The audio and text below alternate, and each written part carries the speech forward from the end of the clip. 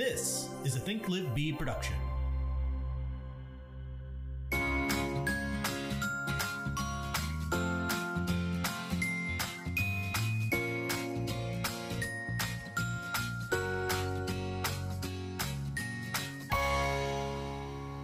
We're recording.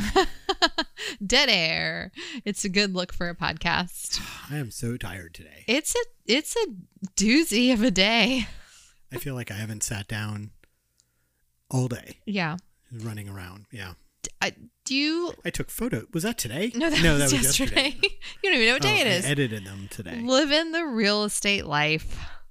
Hashtag realtor life. No.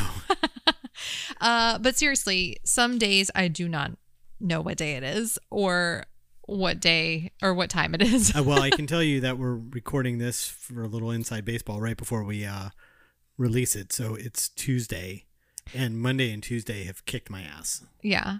Well, I know we usually record it a few days before the actual release to provide more time to... I don't even know what we're talking about today. I know, but don't worry. My voice is gone. Don't worry, I do. Okay. I've got you covered. I'm the content person. Mm-hmm. You're the sound quality. Sure. I just keep things moving. Yeah, you move things along when I get off track. Mm-hmm. Speaking of what we're talking about today, so this is going to be a first, but you are listening to Seeking the Best. This is our podcast where we talk about our personal and professional realtor. Oh no, I already messed it up. Where we try to overcome our personal and professional hurdles in the real estate industry. I'm Catherine Stelgis. I own a small team here in Orlando, Florida, and have been doing this for 16 years. 16 plus. I'm going to start saying that. Mm-hmm. And then this is my... over 16 years. I like 16 plus. Okay.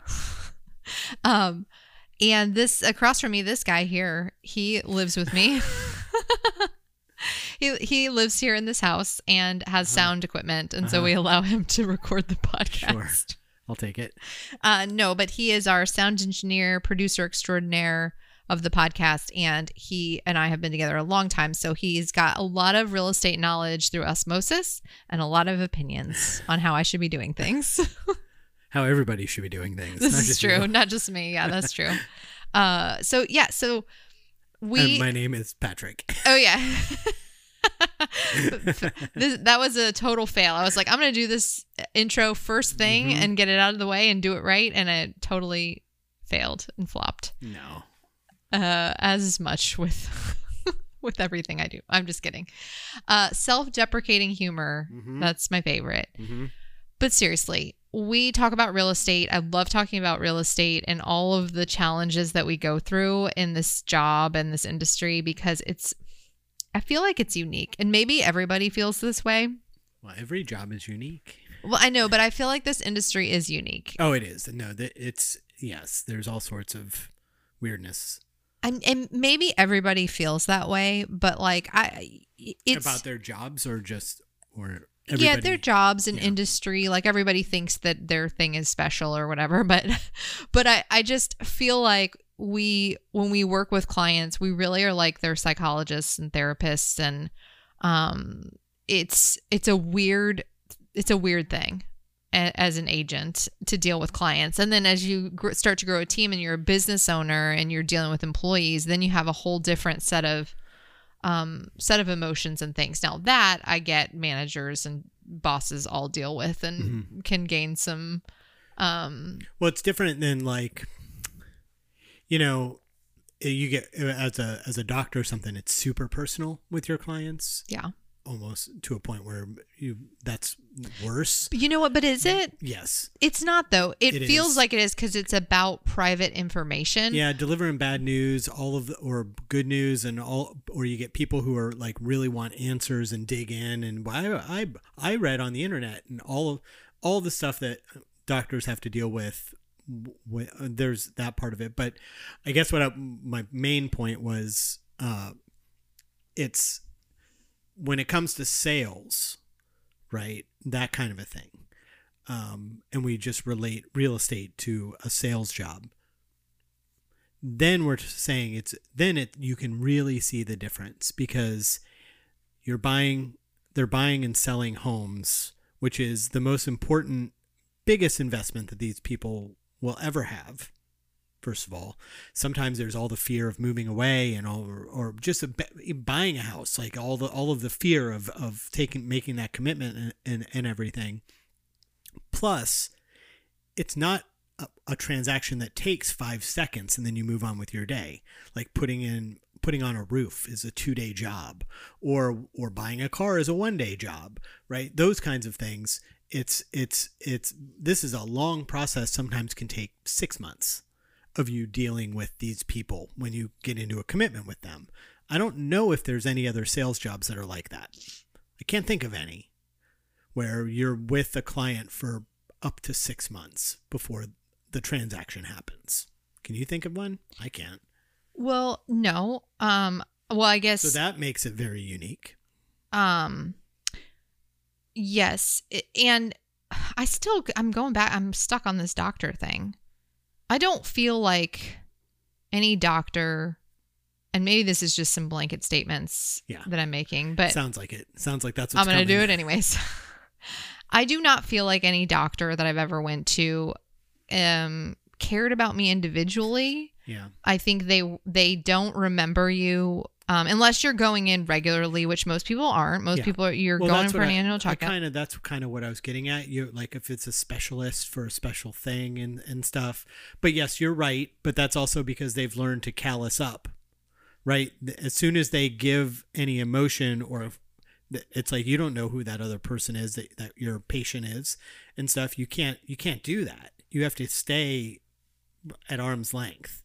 Whereas with real estate, when you're doing sales like this and repeat business and all that, that's the last thing that they tell you to do. And it's actually a problem, right? When you can't keep people at arm's length and you get emotionally involved and all of those things, it's like that's what you're not supposed to do. You are supposed to keep them at arm's length. It's also this weird dynamic that, we are in sales, right? And we're making a commission. And I think that sometimes people are skeptical about what advice we're giving. Well, yeah, because they saw something on Yahoo that you make more money if they buy the house at a higher price. Well, yeah, or something. And I think that's that Freakonomics did a whole thing about that, and that kind of put bad taste in people's mouths. They don't understand that you're talking about pennies. Well, and not just that.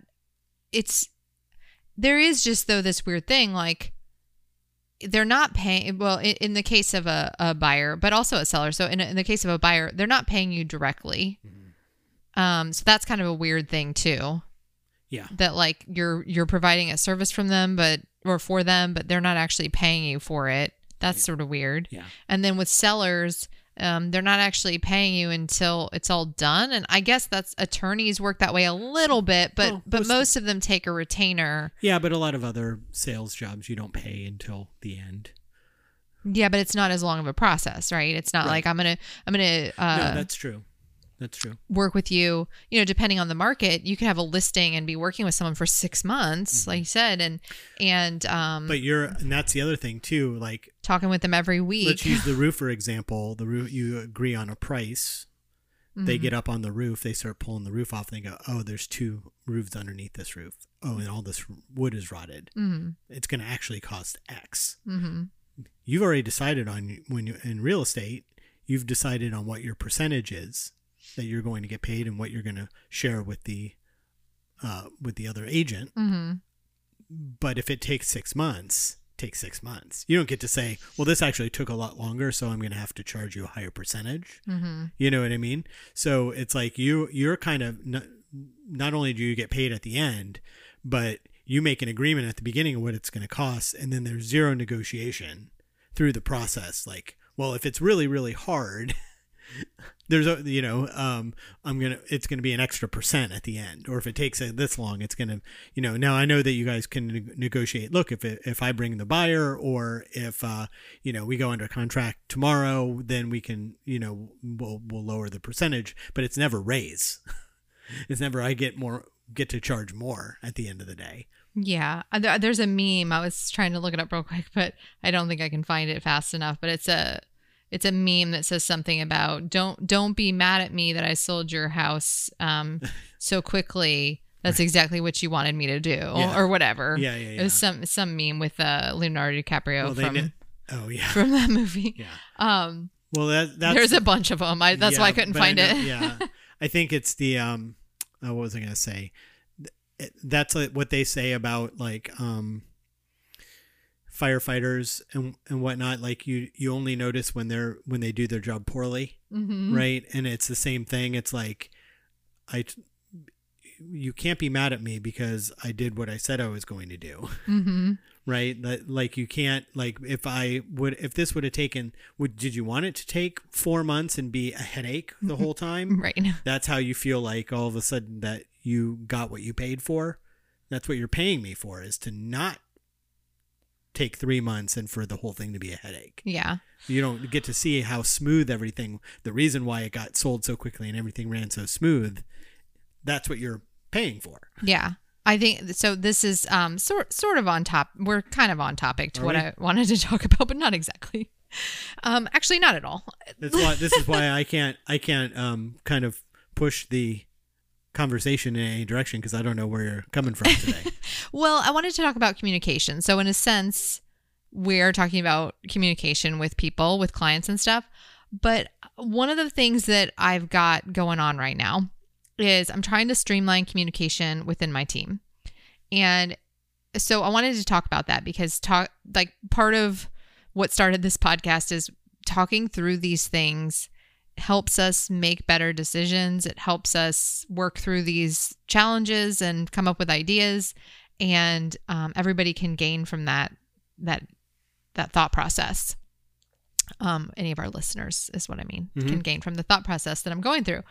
And so I've been thinking about communication a lot because I always had an executive assistant, and so Kayla was my executive assistant first. Well, I had others before her, but she was my most recent executive assistant. And then we kind of moved her into what we call a DOO. And she's kind of... That stands for Director of Operations. If you don't know the lingo, why are you listening? No, I'm just kidding. It stands for Director of Operations.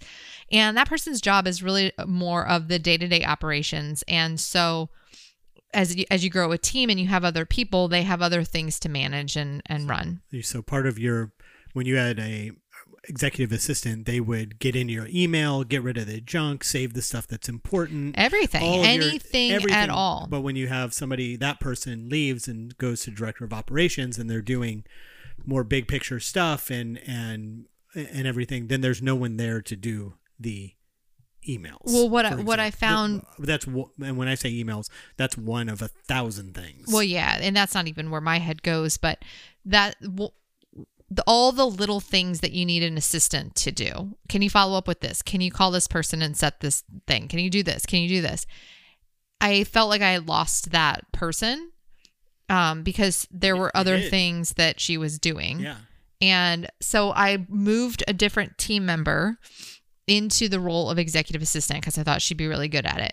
And I think she is really good at it. And I'm also realizing that by having somebody whose focus is just EA, executive assistant, she can answer the phone almost 99% of the time, which means I'm never answering my own phone anymore. And that is awesome. Yeah. And well, it's awesome because that's the goal, is to have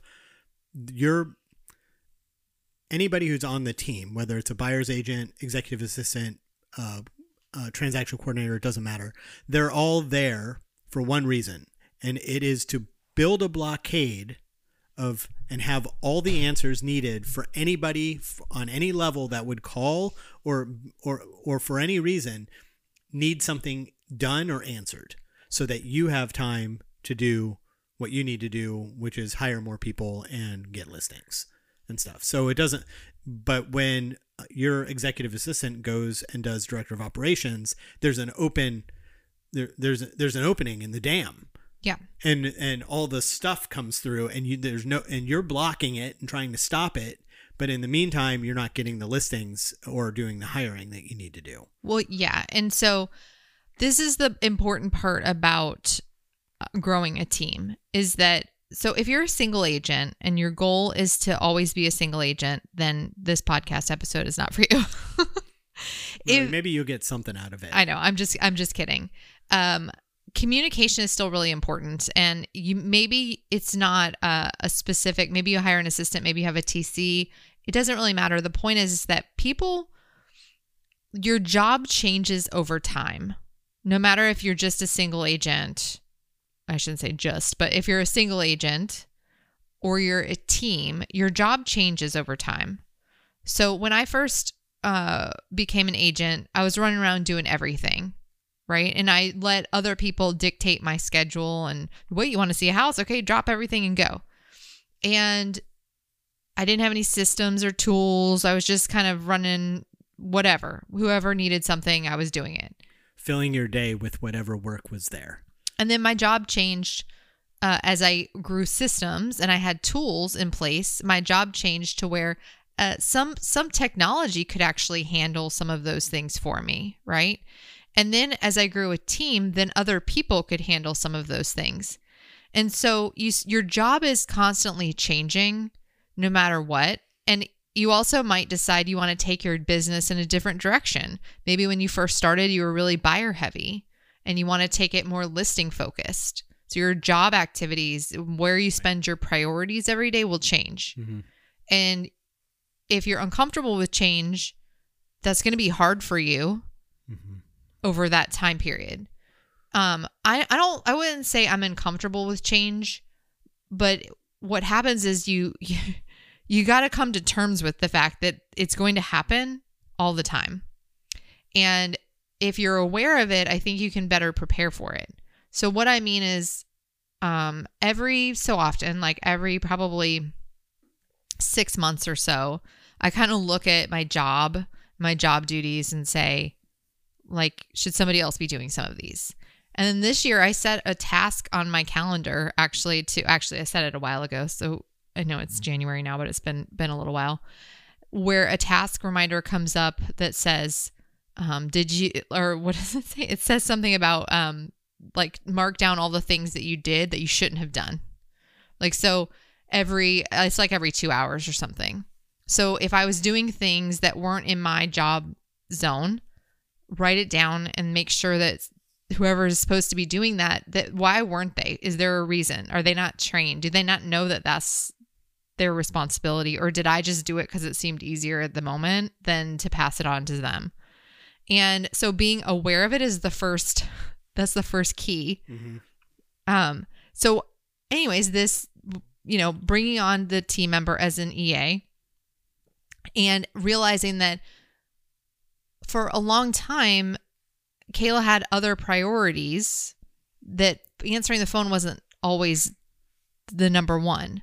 But my new team member, well, she's not new to the team, but one of her top priorities is just answering the phone, which rings nonstop. And how much time? Catherine got home to do this podcast. When she pulled into the driveway, she was on the phone, and then before we started, there were 2 quick phone calls that needed to be made. That's in 50, and I'm assuming it was like that all day, right?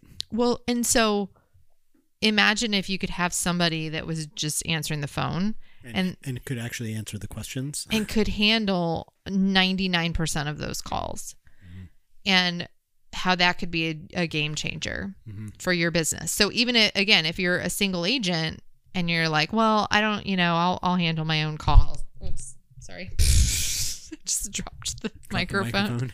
I'm not holding the microphone. I just was messing with it and messed it up. Like having somebody answer the phone that had the ability to answer and direct questions to the right people or get the questions answered. Imagine how much time that would free up in your business and your life. So Julie's answering the phone nonstop. And what I'm realizing is that that's awesome. And what she was missing is some training on what to do with those calls. Because here's what happens in real estate. Everybody wants to talk to you, right? Regardless of what the question is, they will call you as the agent, even if you have a transaction coordinator, a listing manager, They think they can an get the answer assistant faster, right? They think they can, and sometimes they might be right. Mm-hmm. And that was a big revelation that I had recently. Sometimes they might be right, and sometimes, and they're not just calling. You're not the only agent they've ever worked with. So when all you do is call other agents, and 95% of the time, that agent answers the phone, and then they call you, and they're like, and the EA answers and says, "How can I help you?" Yeah. It's like, well, this is different. I just want to talk to the agent so I can get the answer. Yeah. Because you're just an EA, quotes. Yeah. Right. And you won't be able to help me. But so here's my revelation is that sometimes they're right. Mm-hmm. And that's the problem, is that the people who you hire should be able to answer all the questions. Because if they can't, then that person is always just going to come back to you. They're never going to call that person again. Well, no, then they're just an answering machine. Right. And that's not the point, right? The point to having Julie answer the phone, and I'm saying Julie, but I'm not saying this is her. This is a bigger picture conversation. For everybody on the team. Yeah. And just in general, over the last 5 years, I've heard it and experienced it. And I think I'm just finally realizing, like, we've got to fix this. Because when somebody answers the phone and they can't immediately answer the question or get an answer from whoever the responsible person is, then that person who called will never want to talk to them. So they'll call back again the next week, and let's say Julie, for example, answers the phone and says, well, Catherine's in a meeting. How can I help you? And they say, well, just have her call me back. Mm-hmm. And you've trained them that nobody else on the team has an answer. Right. And that's not who to call or talk to. Right. And that's how people get frustrated. And so if I want to provide, which I do, an experience, a 5-star experience for not just the clients, but I want the other agents to feel the experience was great too. Well, and you don't want to have to answer the questions. Well, yeah. That's the main point of all of it. It's like you have to have people in place that can answer 99%. Otherwise, what's the point of having people there? Yeah. Except to just have an answering machine. And if that's the case, I mean, you might got as that. well, it's called voicemail. You might as well let it go to voicemail. Yeah.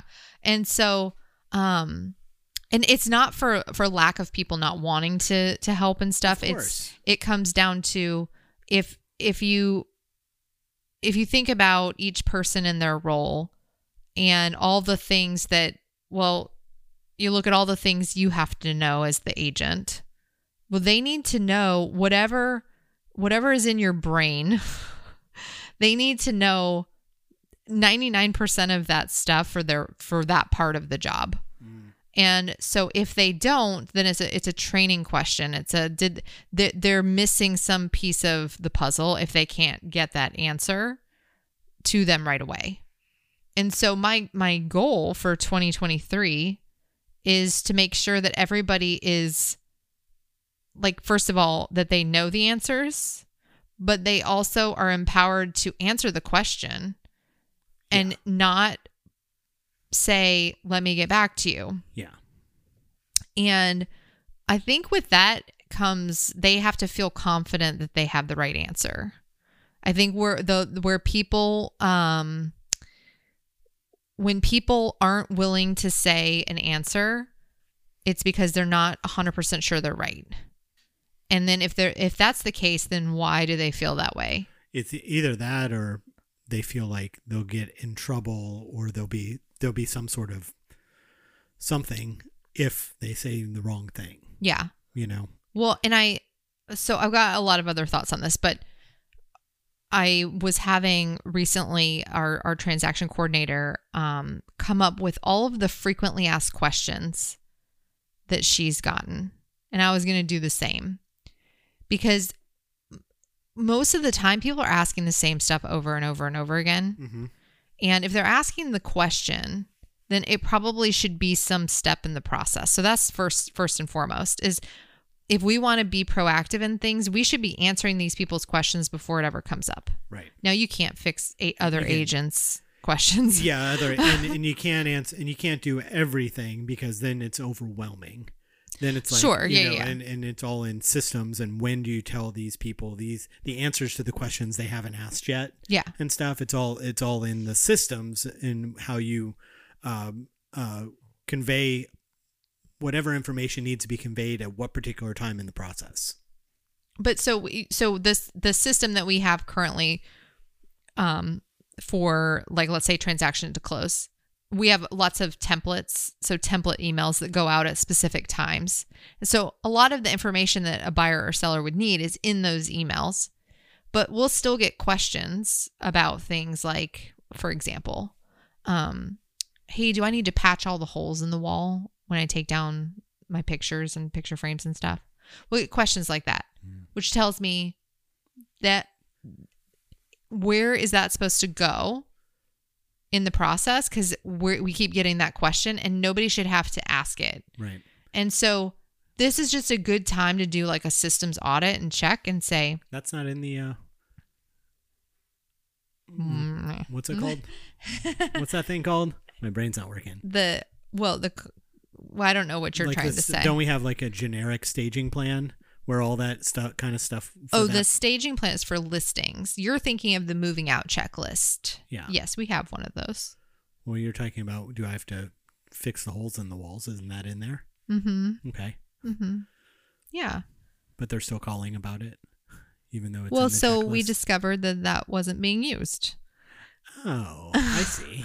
So another piece of design work that I've created that didn't get implemented. So we discovered that something wasn't being utilized that was built and was supposed to be part of. Now I see why you're being all cagey just a second ago. Totally. I didn't want to announce that on the air, but whatever.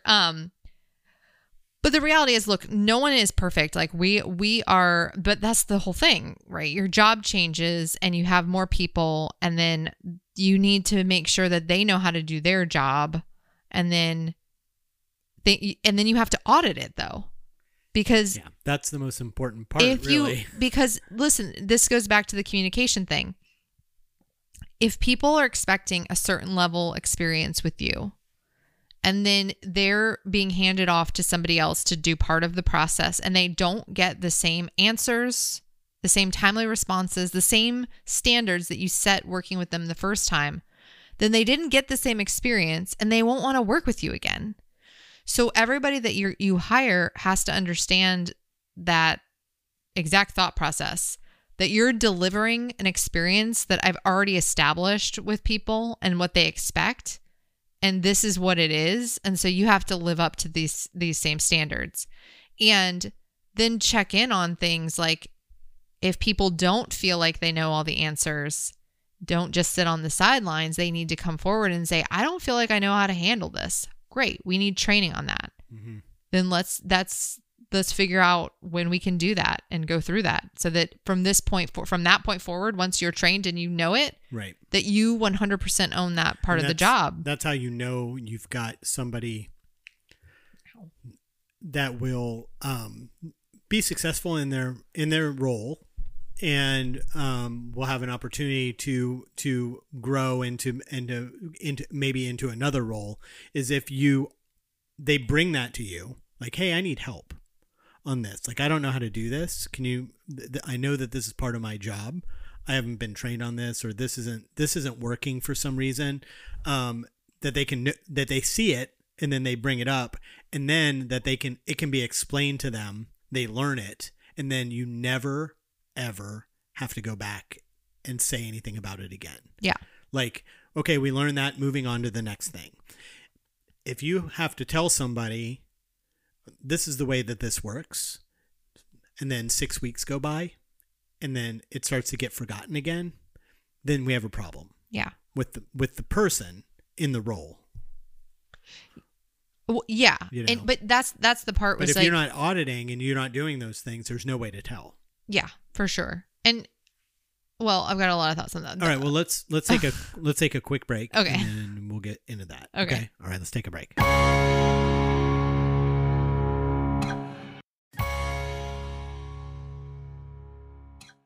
The Think Live Be team is an Orlando-based real estate team with Keller Williams Realty at the Parks. We operate as a boutique-style company with the resources of the largest real estate company behind us. Think Live Be is looking for talented people like you to join our team. If you happen to live in the Orlando area and you're a detail-oriented quick learner, then we might have a place for you. Whether you're a real estate agent or administrative professional, we are looking for individuals who are ready to work hard and ready for success. If you're ready to join the team, visit us at thinklivebe.com. And we're back. Okay. So on the auditing thing, so that what I was saying before is how do you audit something? So in a system like that, I think auditing, like I said, put together a list of frequently asked questions, and that usually will tell you what's missing from the system. Mm-hmm. You could do that on both the listing and the buying side and probably come up with exactly what is missing that would save so much time if it was being proactively communicated. Obviously, in order for an FAQ to get implemented, you have to be doing a decent amount of business. Well, yeah. If you're doing 8 sales a year, you're going to have a hell of a time trying to figure out what frequently asked questions are. Well, but maybe some basic ones, but maybe, You'd be surprised, though. Like, even in 8 sales, you still might have worked with 16 people that year. And between a husband and a wife or, different people that you're working with, you probably got a few questions that you could then create canned responses and make a system out of it if you don't already have one. Yeah. But yeah, so auditing the systems by looking at what did the client have to ask along the way. And then when you're auditing the actual job duties, this is what I've been doing. Okay. So I think we've talked about before, and if not, I'll just reiterate. Or if we haven't, I will tell you about it. If we have, I'll reiterate it. We've got like 300 episodes. I don't know what I've talked about. It's okay. I think it's Keller Inc. There is a MREA task list for mega agents. I'm pretty sure it's still a free download. If not, sorry, you lost out. But it's a list of all of the job duties that we have as agents. And then it breaks it down from levels. So level 1 being you as a single agent, what are your priorities and what are extra things that you do every day?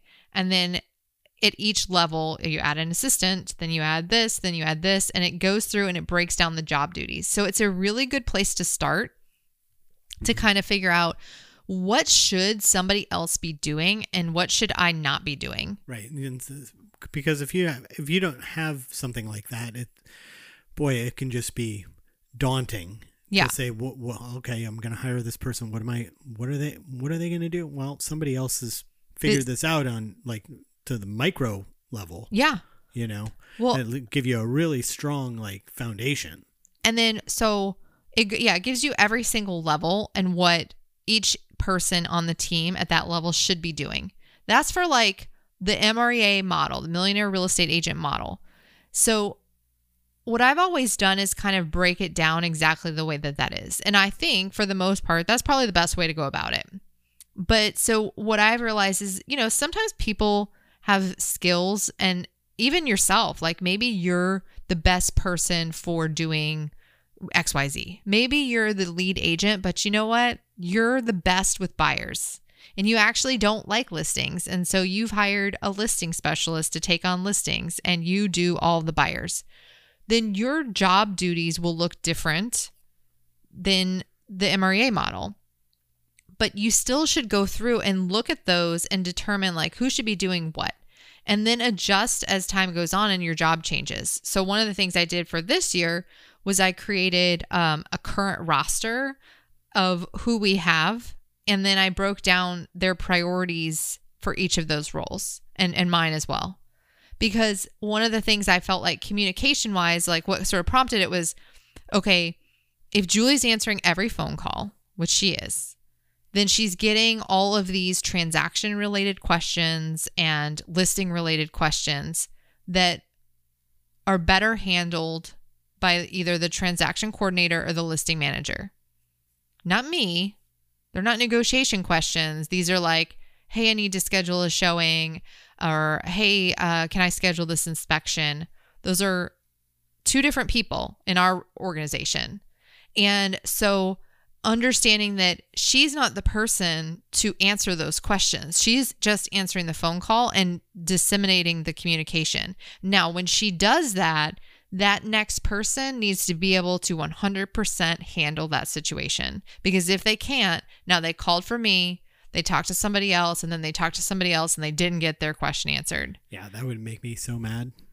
Yeah. No, they need to have their question answered and then some. Mm-hmm. They need to feel like they are so taken care of that they are super happy that they talked to whoever it was, because they actually got more information than they ever thought possible. Well, because then when they have the next question and call back, they're not even going to ask for Catherine. They're going to say, "Oh, hey, Julie. Yeah. Let me ask you this." Yeah. Right? Yeah. Now you're out of, now they're not even asking for you anymore. Perfect. Yeah. Exactly. Because then you're out hiring Bye. one of our listeners.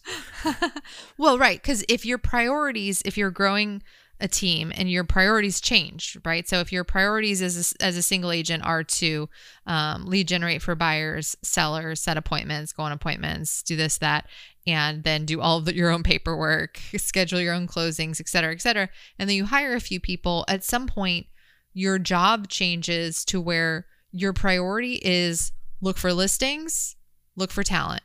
Look for listings, look for talent. And that's your every day. That's where you should spend 80% of your time. Mm-hmm.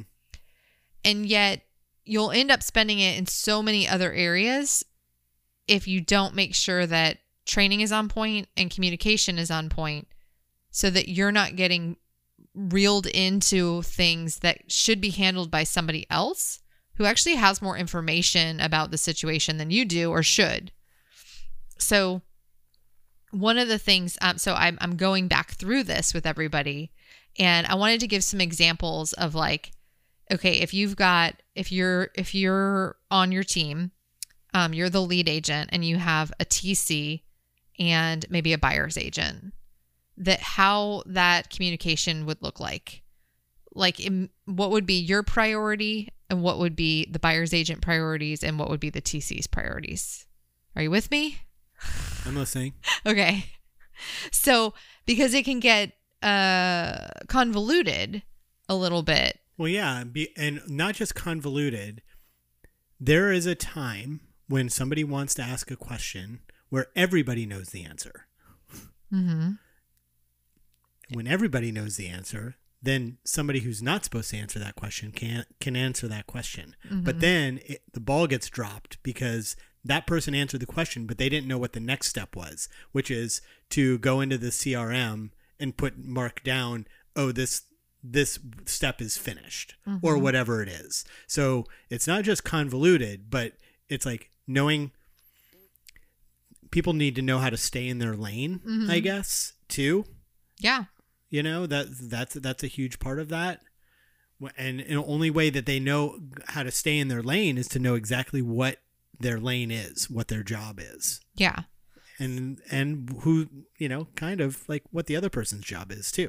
Yeah, I think that's the biggest part, is you do need to understand, and that's why we're going over this individually and together as a team, because you do need to know not just what you're supposed to be doing, but what the other person's supposed to be doing, and you have to trust that the other person has got it.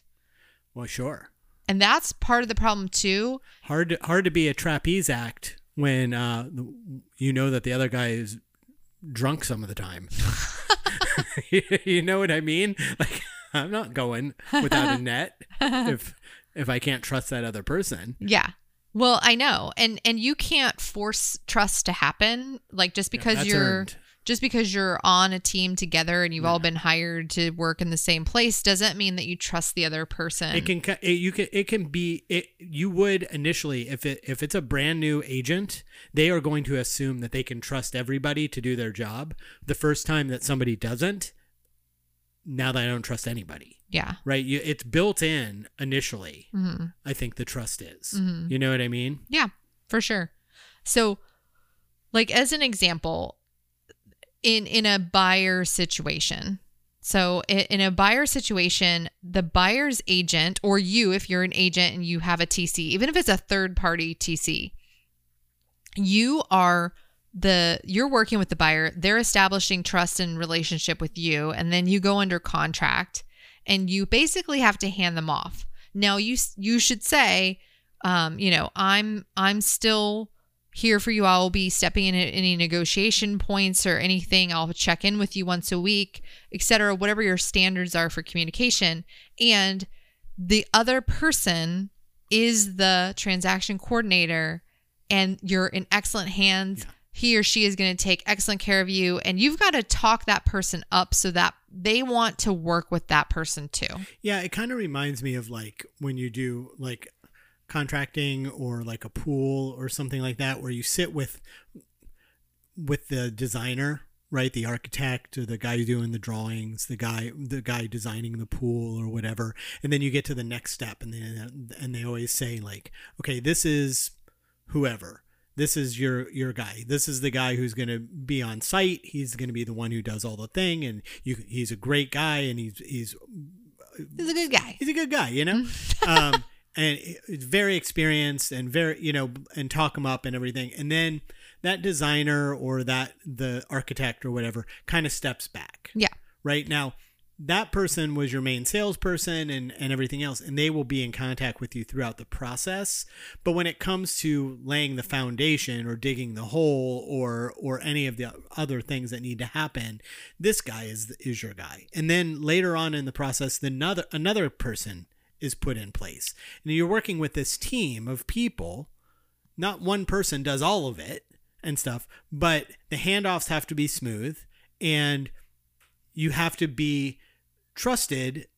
All those people need to be able to do their job, because what happens when the second person doesn't do the job? Who do you call? You call the first person, right? And that's what we're trying to avoid, is to have anybody have to call the first person, who is Catherine or the lead agent. Yeah. Well, so you know what? I was listening to you talk about that, and can you imagine? So our pool designer's name is Henry. Although we designed the pool, we just gave him the drawings and said, "Here, make this." He had a pretty easy job. He's got an easy job. Anytime we hire anybody for any of that kind of stuff, they get a pretty easy job. Yeah, we're like, "Here you go. Here's your 3D renderings." Well, yeah, we've already done it for you in Photoshop. But yeah, so can you imagine though if Henry, kind of set us up with the project manager, and then we called Henry the next week and said, "Hey, so when is the plumbing getting situated?" Like, Henry wouldn't know the answer to that. No. Right? He's designing the next pool. Yeah, he would have to say, "Let me get back to you." And then he'd have to stop what he's doing and then go and whatever, right? Because we don't know who to call or what to do. Yeah. Right? Well, and so I guess my point in that is that, like, let's say a buyer calls a buyer's agent. It's so easy to just answer the question because maybe you feel like you know the answer. But in doing that, and because I make this mistake all the time too, it feels easier in the moment to say, "Let me just handle this. I know the answer to this." And then do it. And then you forget to tell the other person. Yeah. And then they don't know. They're not in the loop. They didn't set up the next step. Mm-hmm. Yeah. And it makes everyone look bad. And all of that, which is kind of what I was saying before about like of when everybody knows the answer. Yeah. And stuff. But on top of that, you've trained this other agent or the other agent that you're working with, not on your team. I get it, yeah. Or the client, that's okay. Well, and because what you should say is that is a question for our TC. Well, I would say transaction coordinator, but yeah. Right, of course. And let me forward that question. Let me forward that over to her, and then she'll call you back, or however you want to handle that and stuff, so that they learn, oh, I shouldn't be calling this person. I should be calling the TC. Yes. And then, so in that situation, so let me give an example. Let me come up with one real quick. Okay. Buyer wants to get back to the house to do measurements. Don't they always? They always want to go back to the house. Yeah. Okay, that's a simple thing to coordinate. Mm-hmm. And it may feel like in the moment, like when the buyer you're on the phone with the buyer and they're like, "Hey, can I go back and see the house tomorrow?" And you say, Sure, yeah, that house was vacant. Yeah, I've got a 3 p.m. available. I can meet you over there. And you do. And then you go to the house, you open the door, and the alarm goes off. And why? Because the seller's agent let the transaction coordinator know that the sellers were taking all their stuff out and it was going to be vacant, but they were going to turn on the alarm for the rest of the listing period and to let him or her know whenever somebody was going to be accessing the property. But you didn't know that because it was just an email that you filed because... And it was yesterday. And it's like, I know that's sort of a silly example, and yet that's the kind of stuff... like how that... Yeah. Now add 3 buyer's agents to the team and... you know what I mean? And now things start to get... Yeah, if you don't put it to the right person, you can actually create a mess. And you also are taking away the ability for that person to actually get better and master their job. That's one of the other things I've learned. And that takes discipline, by the way, especially if you've been in the business a long time. Yeah, 'cause you don't want to let that stuff go. Well, because you do know all the answers. Yeah, and you do know all the answers, and you're like, this will be faster. I can just do it. All of that stuff. It's hard. It takes discipline to say, let me put that through to so-and-so. They will get that scheduled for you, or they will handle that for you. I know she's got information about that. Let me pass your phone number on to that, or let me, put you through. You can even just transfer the phone, right? It has to be that way. It really does. You've got to make sure that everybody is living in their zone. That's the only way that everybody gets to be the best they can be. And that was one of the things. So in looking at goals for the new year and looking at goals for last year, I'm like, we are not efficient enough. Mm-hmm. We're not efficient enough. And that is because of that kind of communication stuff. And again, it's not like, I'm not like, this is not finger pointing. It's this person's fault or this person's fault. It's like, how do we do better? Yeah, it's streamlining. Just keep streamlining and making it tighter and making it smoother over and over and over and over again. Yeah. And you really, you take that. I always like to think of it as, I know this is kind of silly, but it's like when you start and everybody's hired and you're kind of fumbling through and you're crazy busy because you don't have any help, and then you finally get a little help, but they need to be trained, and it's all that chaos, right? That's that I've been doing drywall lately, and so it's like it kind of, I know, but that's kind of like getting that drywall mud up on the wall, and it's all got a bunch of lines in it, and it's all pitted and stuff, and so you go over it again, and it gets a little bit smoother. And then you go over it again, and it gets a little smoother, and then you give it a sand, and it gets a little smoother, and then you put a light on it and look at it from an angle, and you see you do it over and over again. And it gets, and then before you know it, you've got this smooth, perfect wall. And it's like, this is the same thing. It's like it's all kind of beat up and it's got a bunch of lines in it and a bunch of divots, and you go over it and you fix some stuff. And then you go over it again and you fix some stuff. You can't just go from a pitted, beat up wall to a smooth wall in one step. It's a slow process that you got to do over and over and over again. And then eventually it gets smooth. And then what happens? The company grows and the wall gets all pitted again. You got to move everything around, but it's like, and start over basically. And you got to smooth it again. But that's the process. That's building a bigger company, building a bigger house, right? Well, so what I'll just be real with everybody that I've definitely had moments in my career, different stages, different times, but even in recent years where it's like, I want to just burn it all down and start over. Mm-hmm. And it feels frustrating. Like you're like, oh, I feel like I'm banging my head against a wall sometimes. Like I can't get through that next ceiling or whatever that goal is that you're reaching for. And, then one day, like, and sometimes it can be monotonous too. Like you can feel like, this is a whole nother episode of my feelings. I need a therapy session. But you can feel like, it starts to get boring and you have to look for ways to reinvigorate your business and your career. And so I don't know if it's getting boring, it means you're just going through the motions and not growing. Yeah. And so I've said that before of like, if I could just like just start over completely a blank slate. But that would be stupid, right? That would be stupid when you have good people and you've got things in place. It would be stupid to start over from scratch. Because you'd start over. Let's just say that was the case. You'd start over from scratch, and there'd be a whole host of other problems that were just as big and just as messy and just as whatever else. Except you'd be starting over. It would be horrible. Yeah, but one of the things I understand that feeling. Like, that feeling, that's the throw the painting out and start over versus just take a break, stand back, look at it for a while, and then make your changes. Yeah.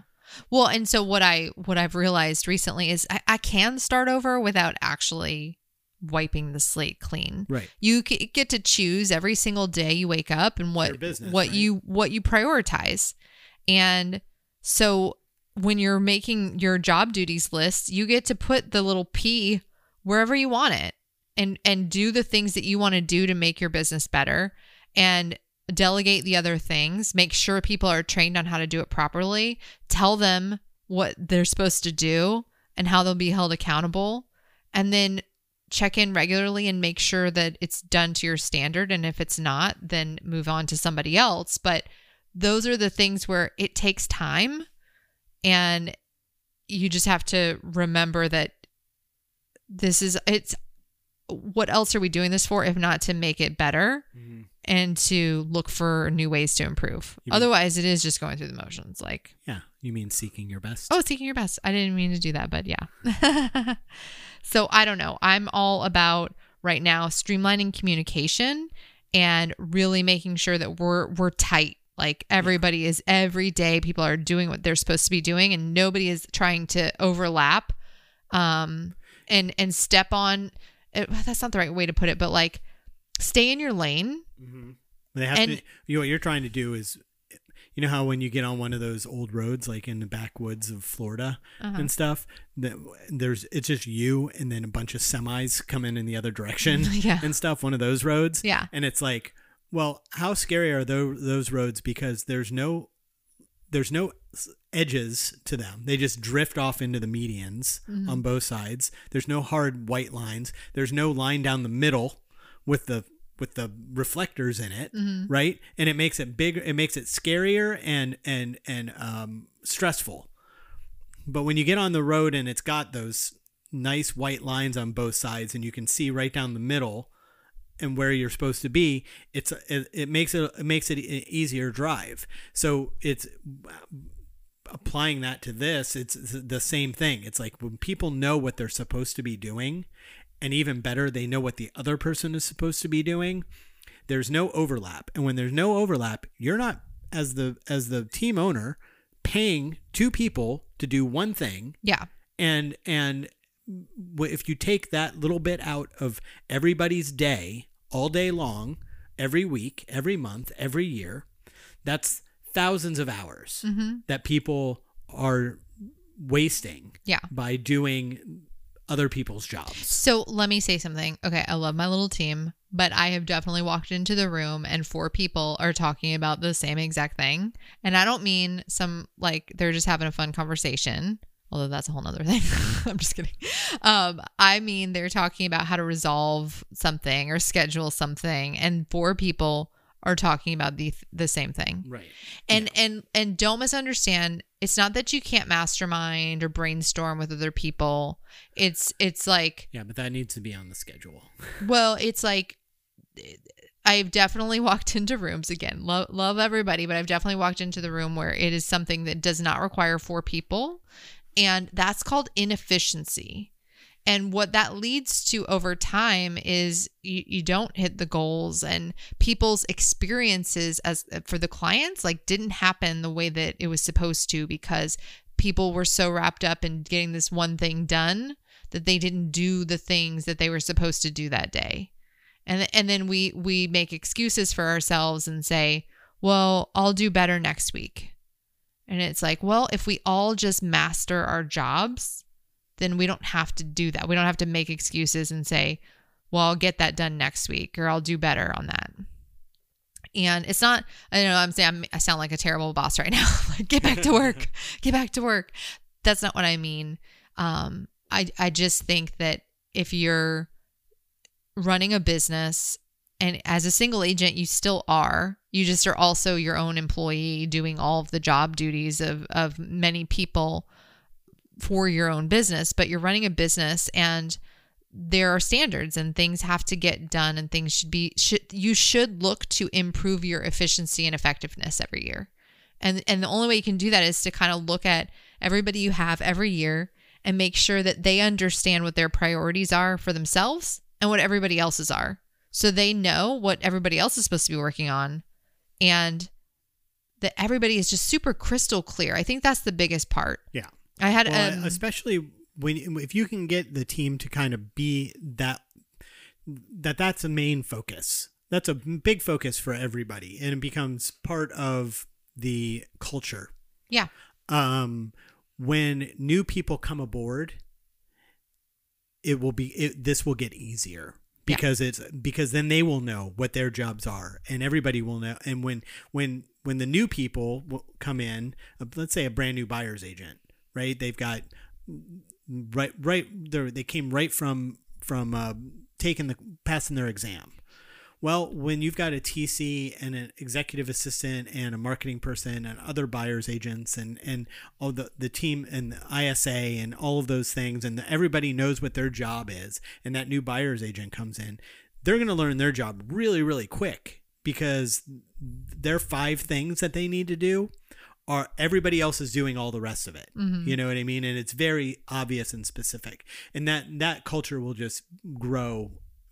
It'll be because it's easy. Mm-hmm. It's easy that way. Because nobody is walking around going, who's supposed to do this? Well, I had somebody say to me recently, and it kind of struck me and lit a fire, I think, that they felt like they had clear expectations. And I was like, oh, darn, did they not before? Right. Like, that's disappointing to hear. But at the same time, it kind of lit a fire to me to say, you got to do better on making sure that everybody knows exactly what is needed from them, what's needed from them, what's expected, what for me, for the business, for clients, for everything. Because can you imagine, like, you wouldn't want to go to work and not know what you're supposed to be doing and just flailing around. Like, nobody wants to do that. Well, some people probably don't care, but like good, talented people want clear direction. Yeah. If they don't have clear direction, how do they know if they're successful in what they're doing? So it was disappointing to hear, but it also was like, okay, I got it. Yeah. I know what's needed and here's the path, you know? So yeah. Good. Clear communication leads to, I don't know. Ladies and gentlemen, the question you are about to hear is true. Only the names have been changed to protect the innocent. Questions from the web. Question from the web. How long on average does it take to write a good description for a listing? Any advice on how to get started? Good question. I love questions from the web. Okay. How long does it generally take? Well, I'll say for me right now, maybe 15, 20 minutes.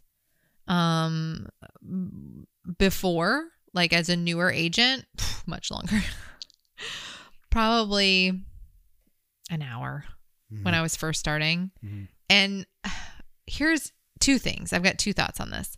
Number 1, it shouldn't take an hour, but when you don't know what you're doing and you don't have a template to work off of, you certainly can spend an hour or longer trying to draft something.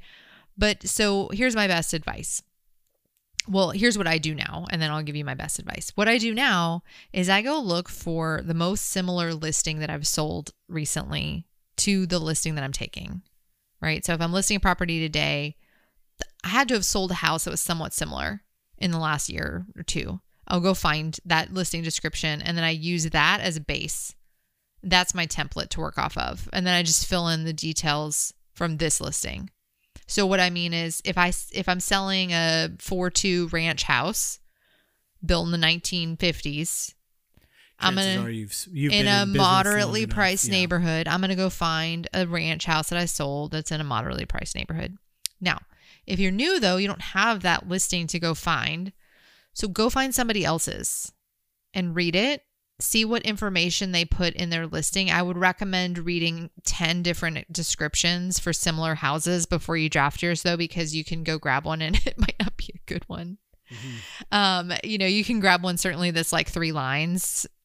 You want to paint a picture of what the experience is walking up and into the house, while also giving them pertinent details that may add value to the house, like new AC, new roof, but while painting the picture of curb appeal and a beautiful shady oak tree in the front yard. Do you do the thing I've read them before. I like to read the listing descriptions, especially like when we're looking at houses in other parts of the country and stuff, where they try to do this,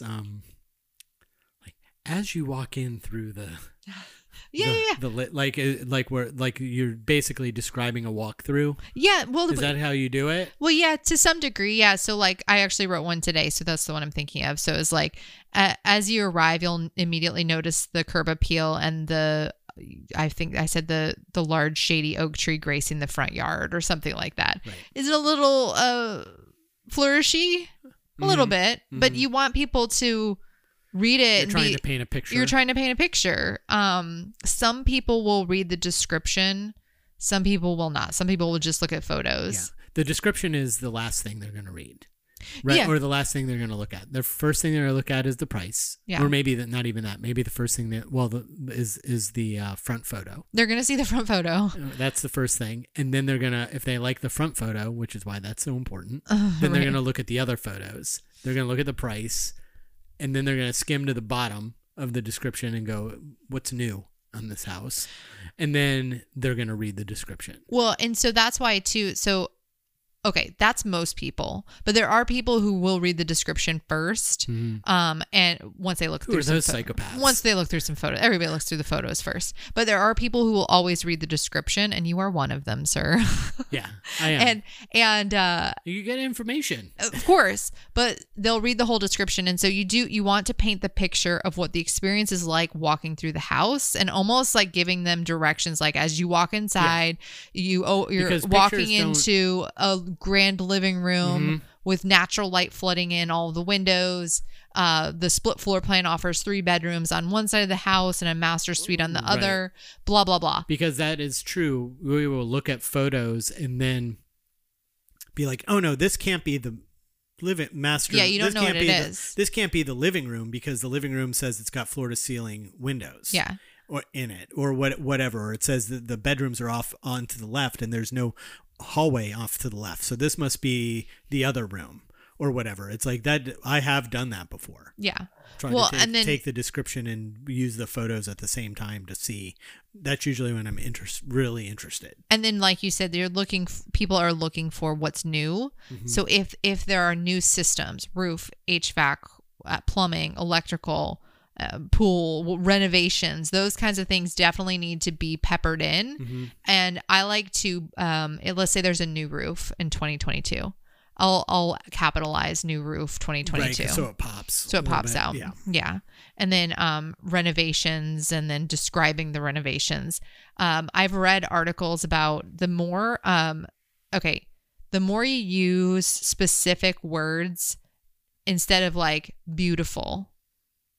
You mean words that don't mean anything? Yeah, like subjective words. Yeah, I guess that's a good way to put it. Beautiful means and don't get me wrong, different things to different people. I've used beautiful or gorgeous before. Don't get me wrong. If it feels right, then use it. Right. Yeah. But you're better off using more descriptive things, or like if there's specific brands. So that will actually, I don't want to say add value. That's not right. But like, homes will sell for a higher dollar amount if the description included words like, light fixtures from Restoration Hardware, KitchenAid appliances, Wolf Range, those kinds of things, versus beautiful kitchen with stainless appliances. Now, sometimes stainless is the best way to describe it. Am I going to describe the crappy off-brand fridge as anything other than stainless steel? Right. No. But it's better than just saying beautiful kitchen. Yeah. But if you can, then you take it to the next level. If you're using descriptors that could mean different things to different people, think of a different way to describe it. Oh, other things like if you were describing a renovated kitchen, think about what are the type of cabinets, right? Are they maple? And shake. Even if they're painted and they're wood cabinets, ask the seller what type of cabinets are these. Oh, you're talking. And descriptors, style, shake or mission style cabinetry, recessed panel 42 doors, inch. 42 inch. Yes, these kinds of descriptors that say this is an upgraded level Without saying of kitchen. beautiful kitchen. Exactly. You got to get specific. Don't get into like I said, if beautiful to you, it means something totally different than beautiful to me. So don't use the word beautiful because that means nothing. Yeah. But 42 inch upper cabinets with wavy glass, wavy glass windows in them, that means the same to you as it does to me. Yeah. You know what I mean? Mm-hmm. Yep.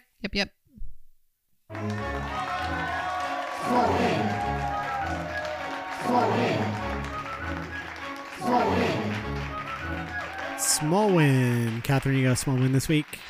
Well, it was nice. Your sister came to town for a day, and we went out to eat dinner. Oh, yeah, I forgot about that.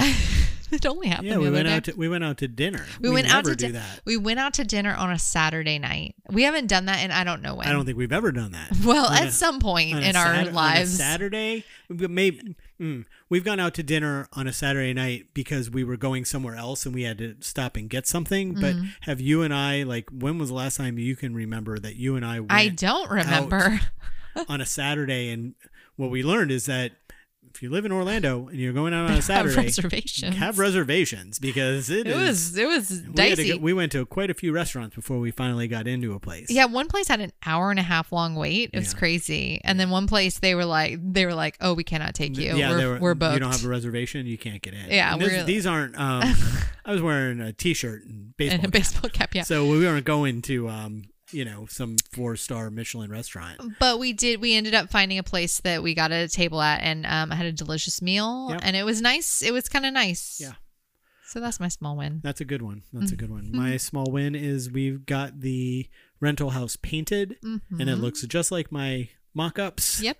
So that's really nice when it went from being this gross algae covered paint peeling kind of gross eyesore, and now it's all crisp and clean and repainted and it looks great, and I'm very happy. I can't wait to see it. I know. Oh yeah. Well, I kind of saw it halfway through, but not the whole thing. So. I'm excited. Yeah, it's very, very cool.